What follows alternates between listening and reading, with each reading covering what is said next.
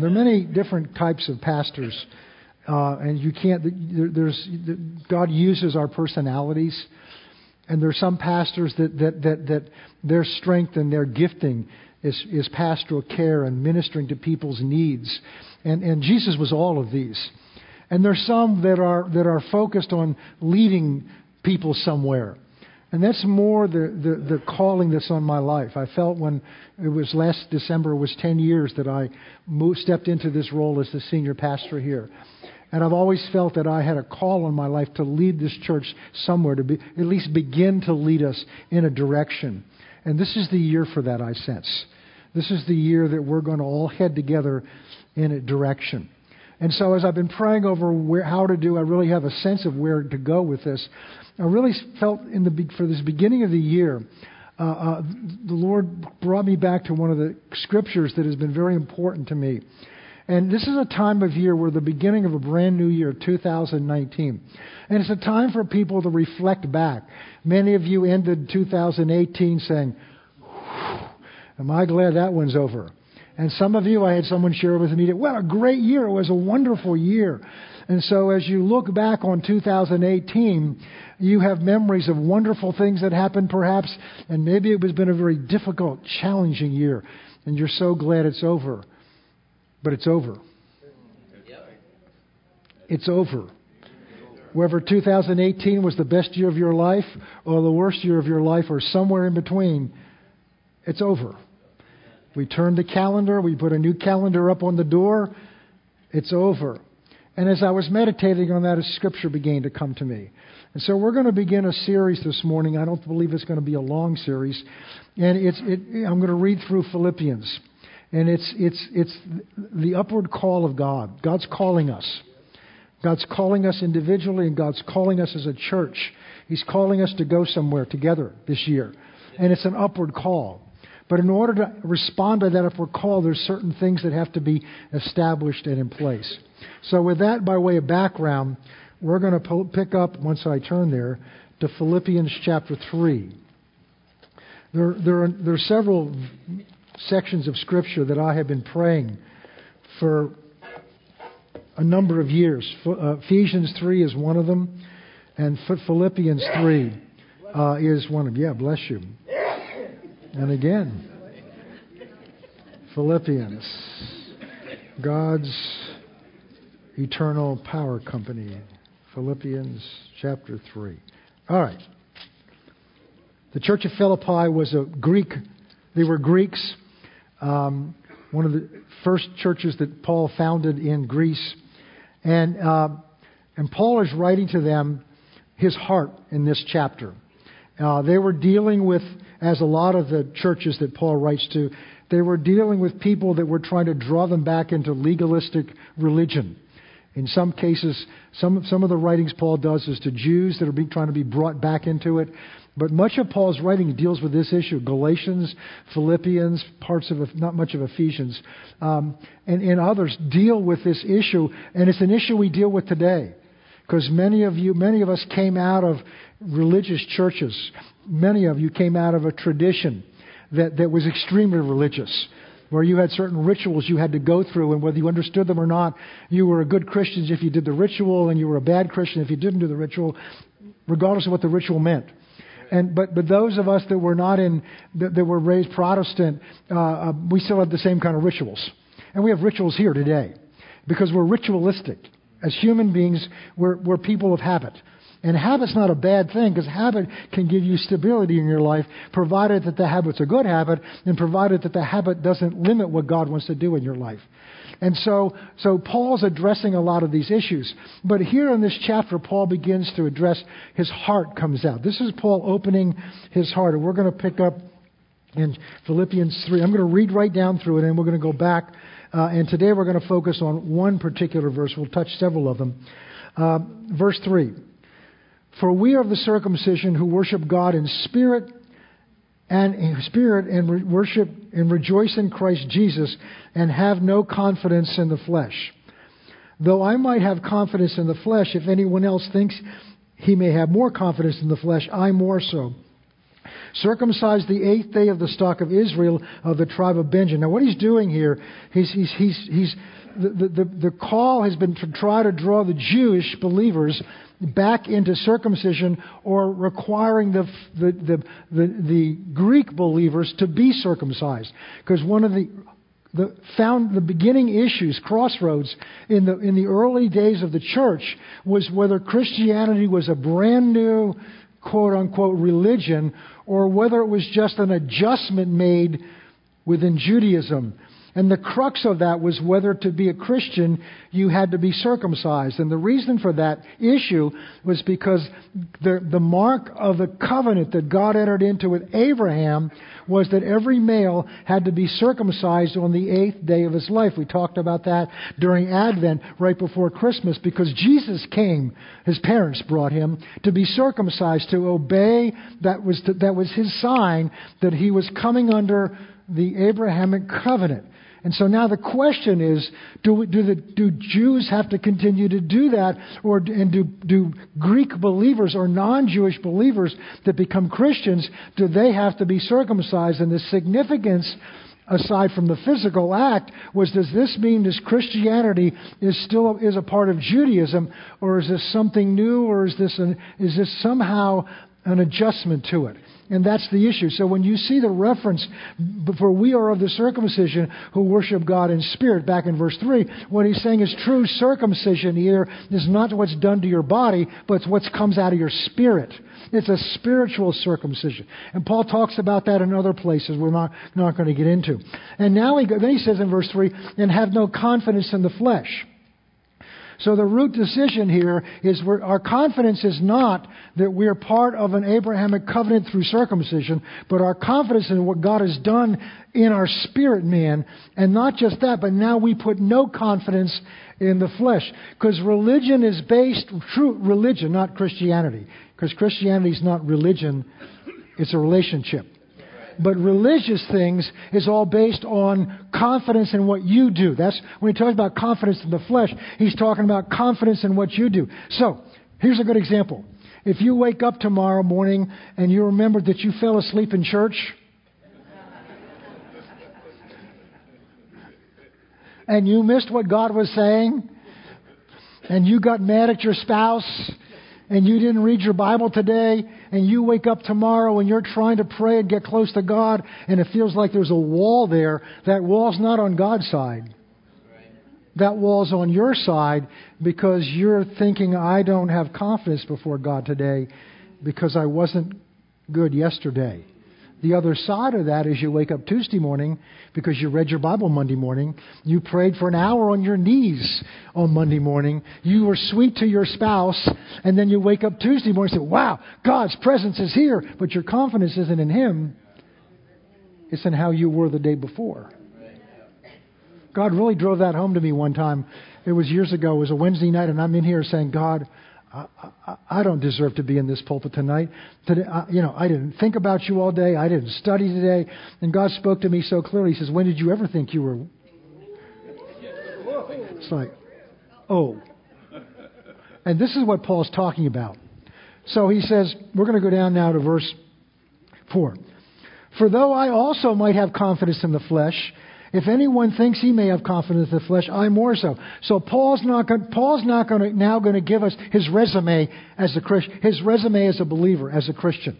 He's going to tell us what his confidence has been in and how good it was. He's bragging, but he's doing it. He's doing it with tongue in cheek. Verse 5, circumcised the 8th day of the stock of Israel, of the tribe of Benjamin, a Hebrew of the Hebrews. In other words, I was a pure-born Hebrew. I wasn't a proselyte that became a Hebrew. Concerning the law, I was a Pharisee. I was one of the religious elite. Concerning zeal or passion, persecuting the church, I actively went out to... See, Paul's motive for the persecution he put the church through, not was because he was mad at Christians, because he thought it was a heresy. He thought it was profaning the covenant that God had with the people of Israel. And so Paul's zeal was to destroy it. Paul's referring to... So I have a zeal towards God. And elsewhere Paul says that Jews have a zeal towards God, but without knowledge.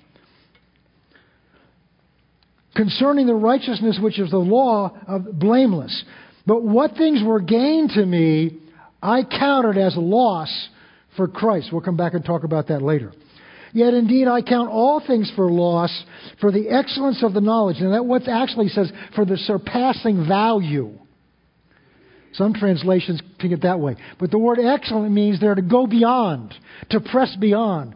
For the surpassing value of knowing Christ Jesus my Lord. So what Paul's saying, all these things that were gained to me, all these things that I did that I put my confidence in, I count as nothing because there's something of infinitely greater value than those things I put my confidence in. And it is the knowledge, it is knowing Christ Jesus my Lord, for whom I have suffered the loss of all things, that I count them as rubbish. That word is actually stronger than there. It's refuge or dung. I won't go there. That I may gain Christ. I count them as that. And this is why. That I may be found in Him, not having my own righteousness, which was what those things were, which is from the law, but that which is through faith in Christ, the righteousness which is from God by faith. And what's this all about? That I may know Him. This is the upward call. That I may know Him and the power of His resurrection and the fellowship of His sufferings. That doesn't sound exciting. That I may be being conformed to His death. We'll talk about that down the road. Verse 11. If by any means I may attain to the resurrection of the dead. Now here's what we're going to get into. Not that I've already attained it or I'm already perfected. That's encouraging to me. But I press on that I may lay hold of that for which Christ Jesus has also laid hold of me. Brethren, I do not count myself have apprehended it or having arrived. But one thing I do, forgetting those things which are behind and reaching forward to those things which are ahead, I press towards the goal of the prize of the upward call of God that's in Christ Jesus. Therefore, let us, as many as are mature, have this mind or think this way. And if in anything you think otherwise, God will reveal this to you. Nevertheless, to the degree you attained it, let us walk by that same rule. Now, let's go back to verse 14. So what Paul is saying here, there's a whole lot in this section, which we'll get into some of it. Paul is giving his background, and he's saying that here, don't put your confidence in your flesh. In other words, in what you present before God. But our confidence is in Christ alone and what Christ has done for us. But Paul says, but here's the things I could have put my confidence in. And he lists his resume of and they all were a reflection on him. On his origin, on his ethnic origin. He said, I was born a Jew, a Hebrew of the Hebrews, of the tribe of Benjamin, one of the special tribes. I was a Pharisee. In other words, I was of the elite in their religious commitment. This is all talking about, first of all, his pedigree, what he was born into. And we'll talk about this a little later on. Many of us have our confidence in our heritage. Either our positive confidence in our heritage, or a negative confidence. But it's in our heritage. Our heritage. Paul's also saying, my confidence was in my heart's passion and intention to serve God. My confidence was in my intention to serve God. Peter was like that. Peter was full of zeal. The Apostle Peter. He was the one that got out of the boat and says, Lord, if that's you, I want to go out in the boat. Peter was the one that spoke out and said, you are the Christ, the Son of the living God. Bold. Of course, a few verses later, he tells Jesus not to go to Jerusalem and be crucified, and Satan was speaking through him. Peter's confidence was in his commitment to the Lord. And it came to a test. On the night when Jesus finally got through to them, I'm dying. I'm leaving you. I'm going to go and die. Peter says, Lord, wherever you go, even unto death, I'll go with you, even to death. And I believe Peter was sincere in what he said because he was confident in his commitment. And Jesus smiles at him and says, Peter, before the sun comes up, before the cock crows, you're going to deny me 3 times. And Peter argued with him. because his confidence was in himself. And he did deny him. And he did turn away from him. It's interesting. The Apostle John comments about himself, not as the apostle who loved Jesus, but John refers to himself as the one whom Jesus loved. John had a revelation of how much Jesus loved him. And John's confidence was in Jesus' love for him, not his love for Jesus. And isn't it interesting?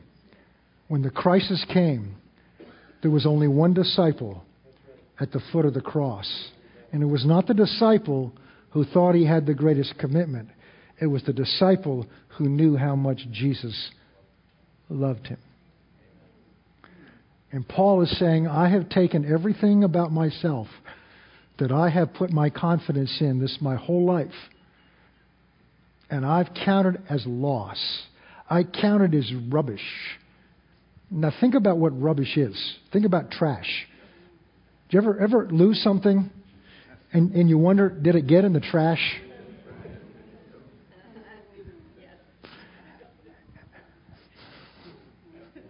And there's only one way to find out.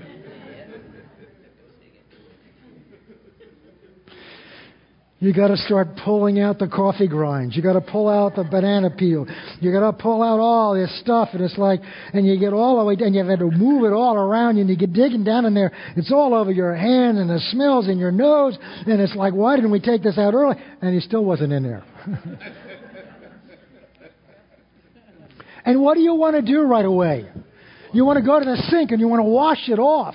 You want to get the smell out. And you want to use a soap that doesn't just clean it, but it's got a different fragrance to it. Molly's still learning. She's getting there. Those of you who have been for a while, Molly's a Christmas present I gave to my wife of a little Maltipoo puppy. But she's a puppy. Molly turns 12 weeks today, okay?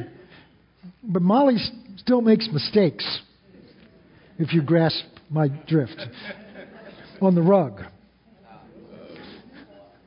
Sometimes it's by the door. Sometimes I don't know whether you're getting this at all or not. And we got to clean it up.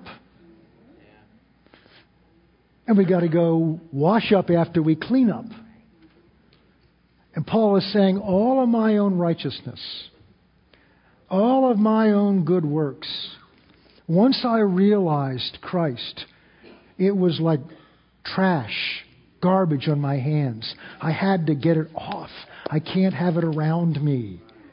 It's the symbolism there of our senses is so powerful, because literally the word is dung. The newer translations dress it up. He said, I've got to get it off. Why? And here's where we're going to get to. Here's why.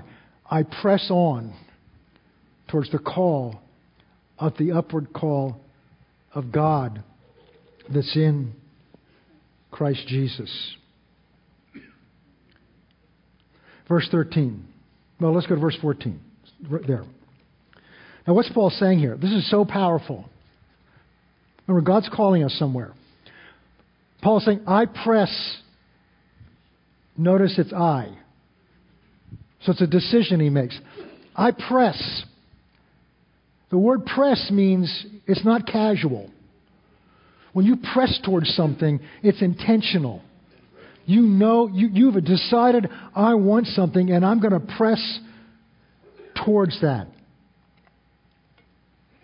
He's pressing towards a goal. It's not his goal, but it's a goal for the prize of the upward call of God in Christ Jesus. So his goal that he's pressing towards is to answer a call. You don't initiate the call, God initiates the call. Amen. And then you answer it. Right. It's like, Nowadays, when I first would teach on things like this years ago, it's like the phone would ring and you go answer the phone. Now everybody's phone goes off in a restaurant. It's like, whose is that? Everybody's looking around. Is it mine? Is everybody else? Somebody answer it. I've had it. It won't happen today, but I've had it in here where somebody's phone goes off. It's like, answer it. So when a call comes, you have a choice of whether you're going to answer it or not. You don't initiate the call.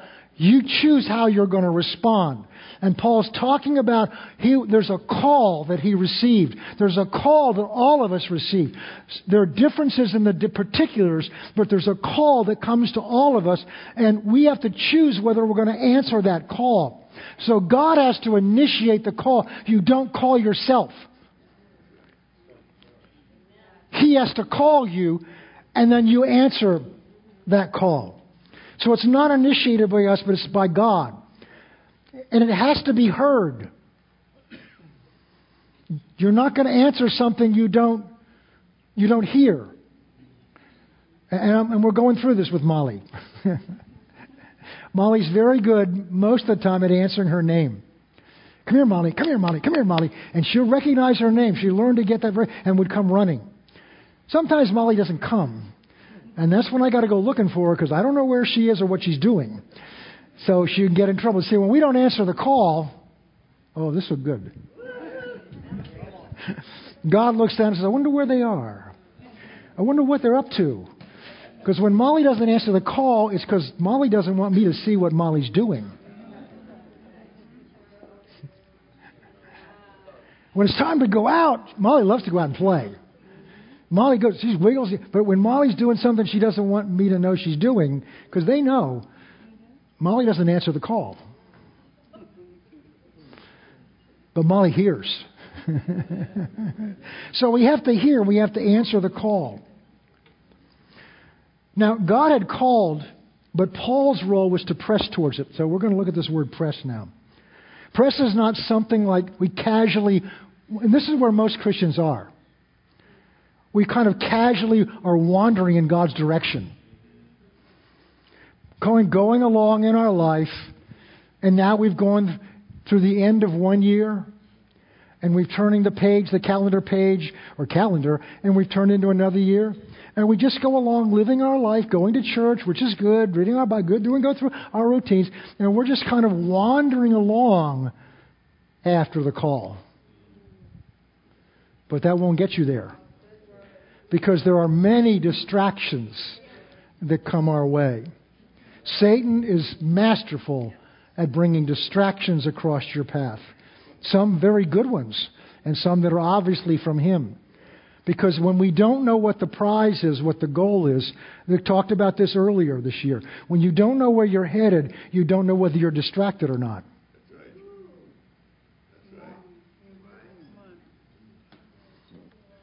When you don't know what the goal line is, when you don't know what your goal is, you can't tell whether you're on course or not because you don't have a course.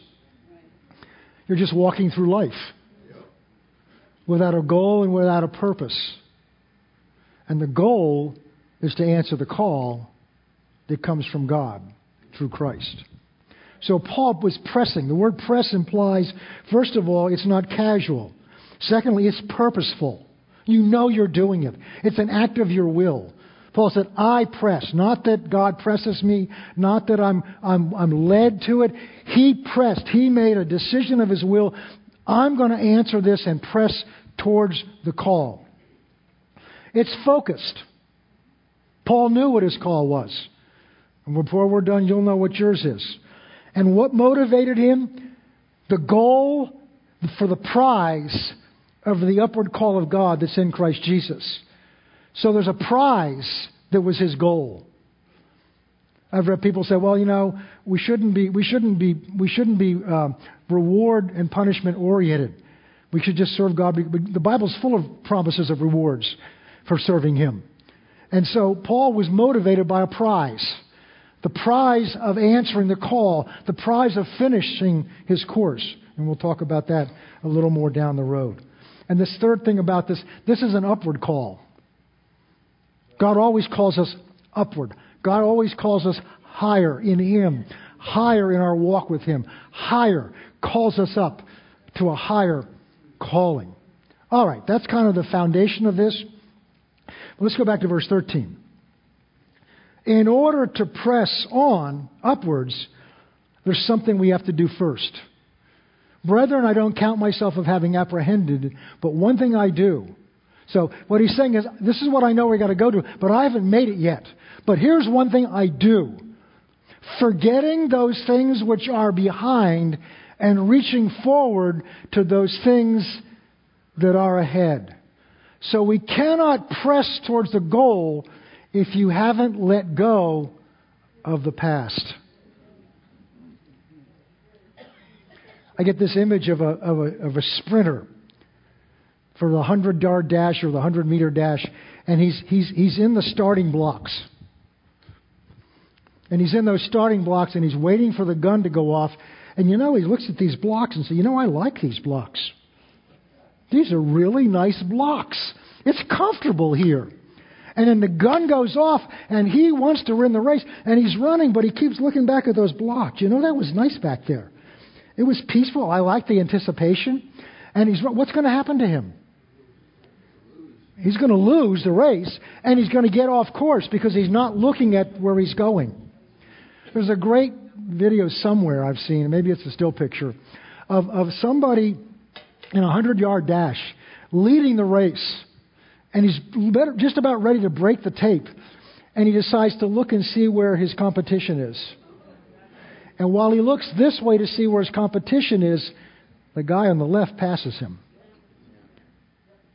Because when you take your eyes, when you stop, see, those sprint runners, they're leaning, they have a spot that they pick.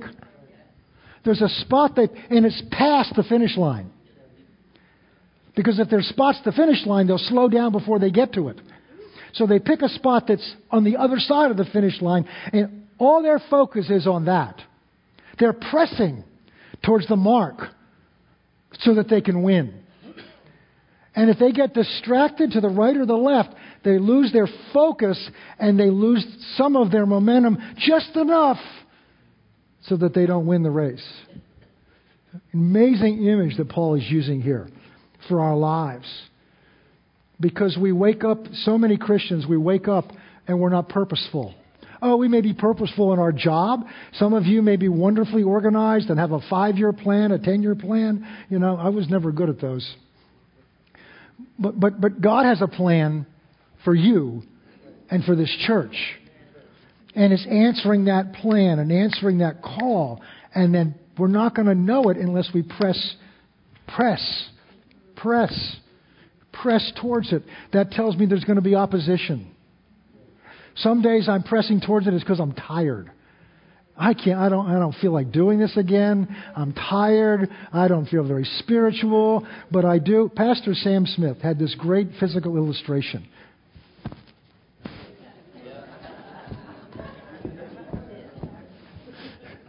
Grab yourself by the nape of the neck and make yourself do it.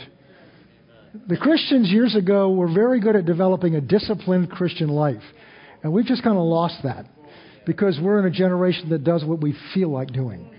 Because we're controlled by how I feel. I don't feel like that. I don't feel comfortable. And we've got a generation growing up that's been instilled with that. But it's enough, most of us, that's where they got it from. They got it from us.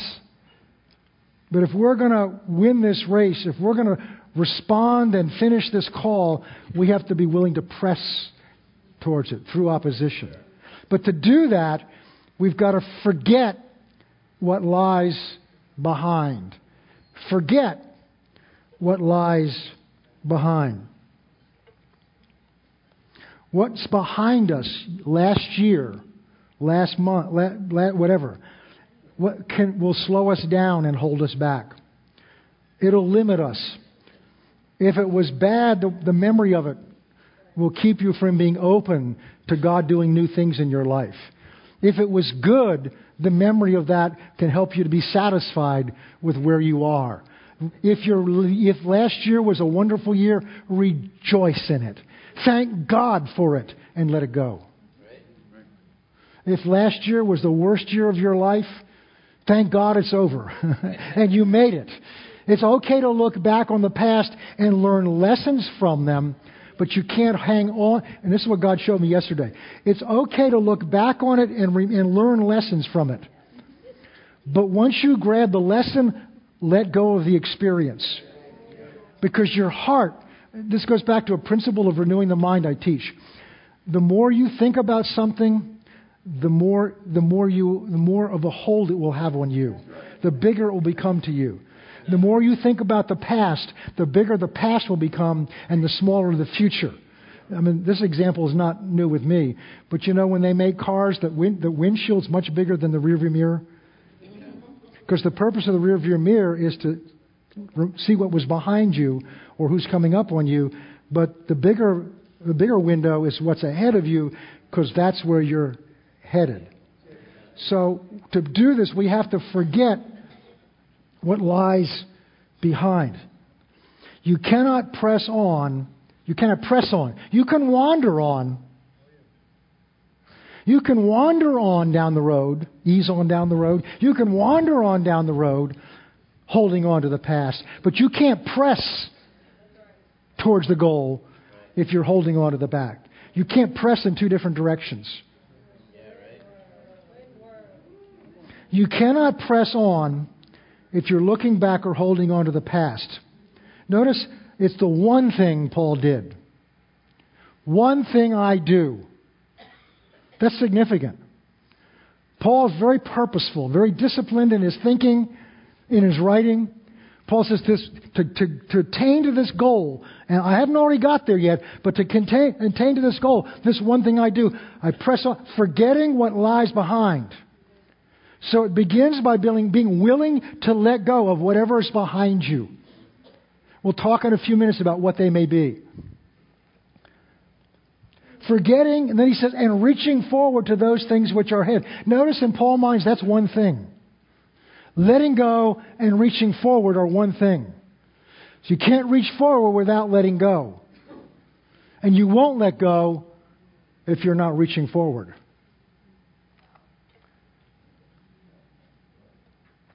He was not distracted from what he was here for. I press on towards the goal of the prize of the upward call of God that's in Christ Jesus. Verse 12, look back there. Not that I've already attained this. So Paul's writing this at a point in his journey with the Lord where he's recognizing, I'm not there yet. I looked at that one day, if you're not there yet, I sure am not there yet. But see, Paul's talking about a process. He uses the example of a race. And he's saying, because the moment you think you've arrived, you stop pressing. The moment you think you've arrived, you become comfortable. And you become what Jesus calls a lukewarm Christian. In the book of Revelation, the letter that Jesus dictated to the church at Laodicea, he called them lukewarm. He said, I'll spew you out. I'd rather you hot or cold. He'd rather us cold than lukewarm. Because if you're cold, you know you're cold. And you're not comfortable. If you're hot, you know you're hot. But if you're lukewarm, you don't know what you are. You can relate to anybody. You can get along with anybody. Everybody is comfortable with you because you don't tell them they're hot or cold.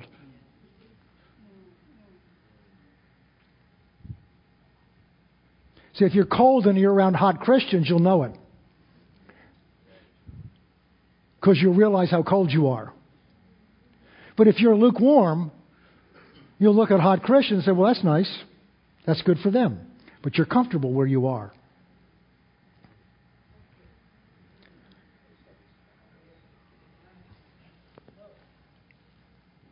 All right. So Paul says, okay, not that I've already attained it, verse 12, or I'm already perfected, but I press on, look at what, that I may lay hold of that for which Christ Jesus also laid hold of me. Paul's saying that when Christ laid hold of me, in his case it was on the road to Damascus. For each one of us in this room, there's a different story of how and when he laid hold of you. But you're here this morning because he laid hold of you. You didn't lay hold of him. He found you. You know, we usually say, well, I found Christ. No, He found you. And then you found out that He found you. He laid hold of you. Why? Why did He lay hold of you? Well, because He loves you. He doesn't want you to go to hell. Yeah, that's good, but that's not all. He laid hold of you because He has a call in your life. And we hear call, we automatically think of a ministry. No, it's a call. And for each of us, it may be a little different, but collectively have a call together as a church.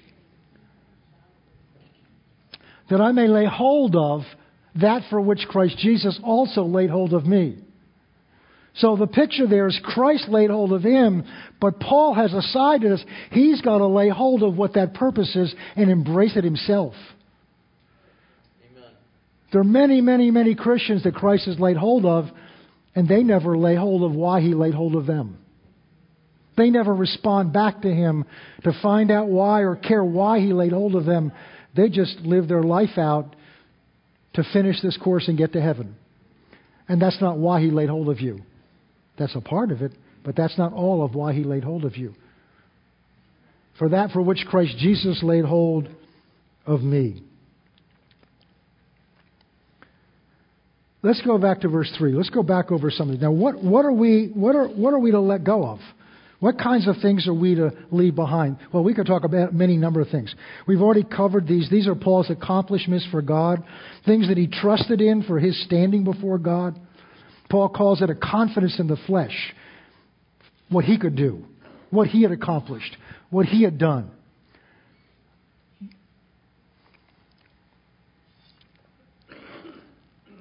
Now, we also put our confidence in the flesh in what we do. Anything we do before God that's based on what I've done. Part of how I begin my time with the Lord, when I begin to draw my heart to Him, is I very purposefully speak this out. Lord, I do not come to you with any merit of my own. I used to say, I don't come to you with anything of value. And the Lord corrected me. He says, you are of value to me. But you don't have any merit before me. There's nothing I bring to Him about myself, my good intentions, my deeds, my faithfulness. None of those things give me a standing before Him that can justify me before Him. And this is in the root of our flesh. It's at the very core of our flesh. It started in the garden, Genesis 3, in the fall. This is what Satan appealed to in Adam and in Eve. He appealed to the self part of them. And he got them to listen to him. And chapter 3 is just so powerful. Look, the very first thing they did when God showed up on the scene and they recognized their nakedness. When they recognized their nakedness, they became aware of themselves. Chapter 2 ends with a verse that says they were both naked and were not ashamed. They were not aware of their nakedness. That's how so unself-aware they were. So aware of God they were that they did not realize they were naked. There was no shame in their nakedness. They didn't matter to them that they were naked. The moment they sinned, they realized their nakedness. And what's the first thing they did? They went and they took leaves off of trees and they sewed them together and made a covering. They made their own covering for their own nakedness. And that's what we've been doing ever since. We've been covering up our sin, covering up our failure, covering up our things in our heart by things we do outwardly. When God showed up on the scene, He says, that won't do. See, those fig leaves or whatever the leaves were, they were a self-righteousness, a man-made covering for their sin. What did God do? He says, what you made isn't going to cut it. So God sacrificed some animals, shed blood, and used the skin of those animals to cover them. God shed blood to cover their sin. God did that. Back when God establishes a system of worship with Moses, and He tells them that he can build an altar out of a rock. It's okay to build an altar. You can build your altar on a rock, or you can build your altar on the dirt. But if you build your altar on a rock, man cannot have taken a chisel or a knife to it. In other words, and the reason for that is dirt God made. So you can build an altar to worship God on something God made. You can build an altar, he's talking then, I'm not about now. You can build an altar to worship me on a rock because I made the rock. But the moment you try to fashion that rock, now you put an input into what you're going to worship, base your worship on. And you've profaned it. So our works, our efforts, our good deeds profane us before God when we trust in them. That doesn't mean we're not to have good works, but our trust and our standing before God is not in what a good person you are, a good Christian you are. Amen. That's one thing we have to let go behind. A second thing we have to let go and let behind is our past failures, our past mistakes. Some of you drag them around from year to year to year. You're dragging around mistakes you made years ago, sin you committed years ago. If you did that before you were a Christian, you're not the same person anymore. If any man be in Christ, he's a new creation. We're going to talk about that in a minute. If the mistakes you made were since you've been a Christian, they're under the blood. Jesus has a very simple way of dealing with your sin. Confess it. Amen. It's that simple. And He's faithful and just to forgive you and cleanse you from all righteousness. You can't cleanse yourself from your unrighteousness. All you do is come and admit it and ask for forgiveness, and He is faithful to cleanse you. So there's no reason to hold on to those mistakes and failures of the past. You have to let go of them. Satan will remind you of them. The Bible calls him the accuser of the brethren. But it's under the blood. It's under the blood. Another thing that can hold you back from the past is your successes. That'll sneak up on us. Your successes can limit you. They can hold you back. We can make idols out of them. Oh, back in that day, God did this through me. I prophesied in church. I did this in church. I did this in my Connect group. And we hold on to that. Those things are stale the next day. God moved powerfully Wednesday night through things that God prophesied through me for about 25 minutes. I didn't wake up the next morning and say, whoa. I let it go. I let it go that night.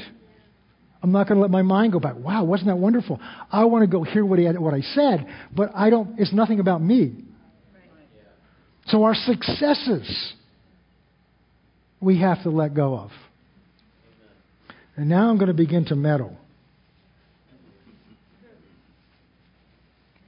We have to let go of our old identity.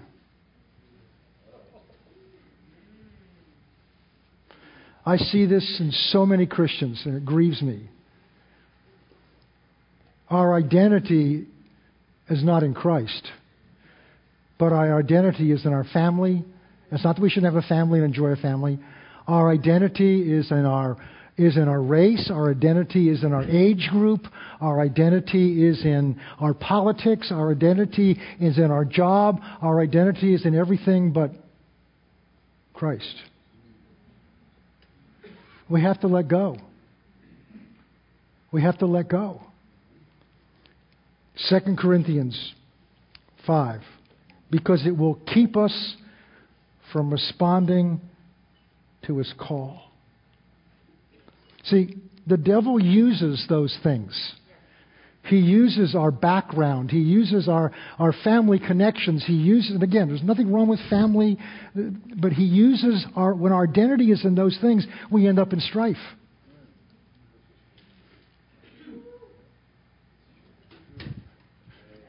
Because I don't have the same ethnic background that some of you have. I don't have the same skin color some of you have. So if my identity is in that and your identity is in that, automatically we've created a gulf. I don't have time this morning to go through the scriptures, but they're all through Paul's writing. We're one body in Christ. One body in Christ. And individually members of it. 2 Corinthians 5:21 or 17. If any man be in Christ. If any man be in Christ. Are you in Christ? Okay. That was kind of weak. He is a new creation. That word new there means a new species of being, one that's never existed before. So when you came to Christ, your old man died. Who you used to be died, and you became a new person in Christ, joined to Christ. Old things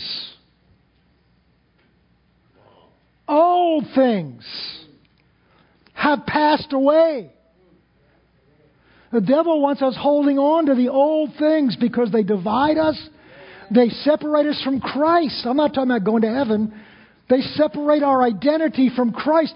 Most of you are struggling because you don't recognize your identities in Christ.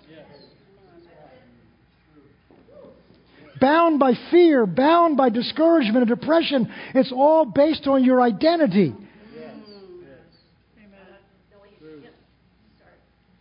Years ago, before I was a Christian, there was a teaching that came out, and it was a book called I'm Okay, You're Okay. And the thesis of the book was if I just say I'm okay and you say you're okay, then we'll feel better. The problem with that is I knew I wasn't okay, and I was pretty sure you weren't. It was based on this, well, if I think I'm okay and pretend I'm okay, I'll feel okay. But I'm not okay. And Christ comes in me, and now I'm okay, but I'm okay in Him. He's what makes me okay. All things have passed away, and all things have become new, and those new things are in Christ. That's who you are. That's who I am.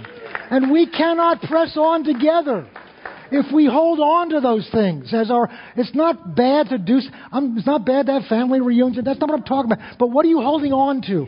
What is your identity in? If someone at work comes up to you, who are you? What are you? What's your answer going to be? I'm a lawyer. I'm a this. That's my identity then. First thing out of your mouth is what your identity is in. What you turn to in a crisis is where your identity is.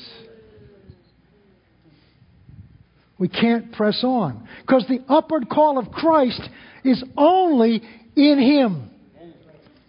It's not all of us getting together and marching along together. The only thing we have in common is we're in Christ together. And if I'm in Christ and you're in Christ, then we're in each other. But that's the only thing we have in common. It's not because we go to Faith Christian Center. It's we are one in Christ. And He's the one.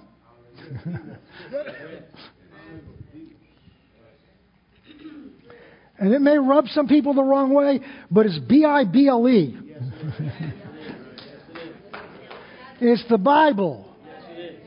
And we're coming to a time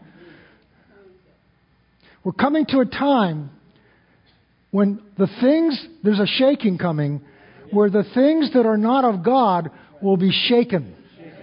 And the things that are of God will stand. And those things that are based on identity in Christ will stand whatever comes, because Christ will make us stand. But those things that are founded on our flesh, those things that are founded on identity and works that are not in Christ, they will crumble like a $3 bill. Does they crumble? Anyway. God's calling us to simply be who He's made us to be. Paul talks about put off the old man and put on the new man that was created in Christ Jesus. Yes, sir. Galatians 3. There are many others I could show you. Galatians, that's back here. Galatians, it's back here. Galatians 3:26. For you are all sons of God because God loves you. No, God does love you, but that's not how you became a son of God. You're all sons of God through faith in Christ Jesus. For as many of you as were baptized into Christ have put on Christ.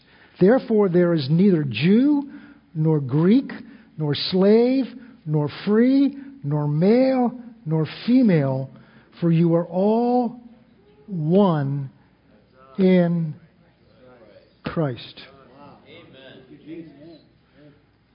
And here's my concern.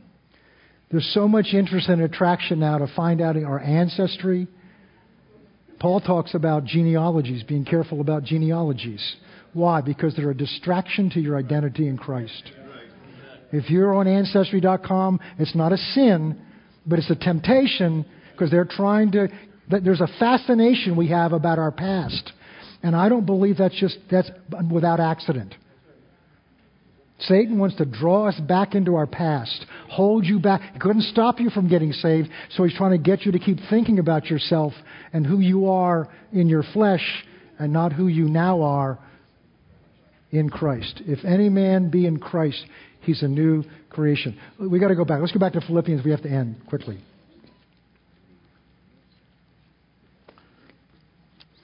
So where are you in this? Where am I in this? Philippians 3, verse 15. Therefore, let us, as many as are mature, have this mind. I like that. Paul says, you can think what you want, but if you're mature, you're going to agree with me.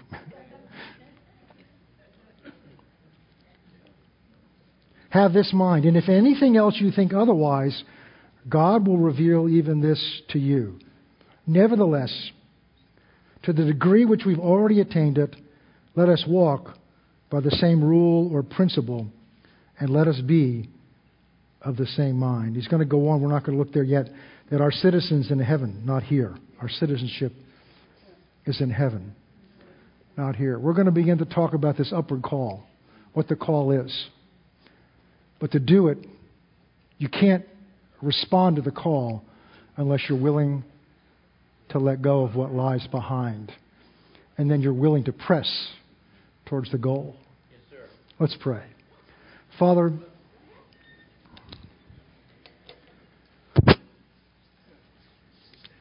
we're at the beginning of a new year, and you are calling us. And we believe this morning that we've seen in your word, the pattern that the Apostle Paul learned to follow.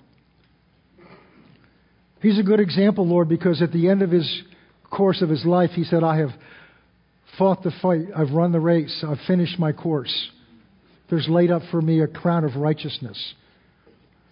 He knew he'd finished his course. He knew because he knew what you laid hold of him to do. And Father, our prayer today is that you would begin to awaken our hearts to hear that calling. Help us, Lord, as Paul just said in his word here, that as many as can see this and agree with this and understand this, may we be together of the same mind, and those that not, may you show them, Lord. Help us to come together to a place of unity, and the unity is that we're all responding to the same call. And this can only be done by the work of your Spirit. And in Him we trust. In Jesus' name, amen.